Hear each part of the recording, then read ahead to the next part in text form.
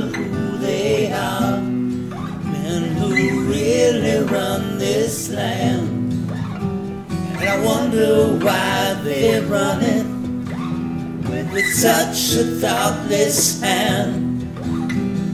What are their names, and on what streets do they live? I'd like to ride over this afternoon and give them a piece of my mind about peace for mankind. Peace is not an awful lot to have.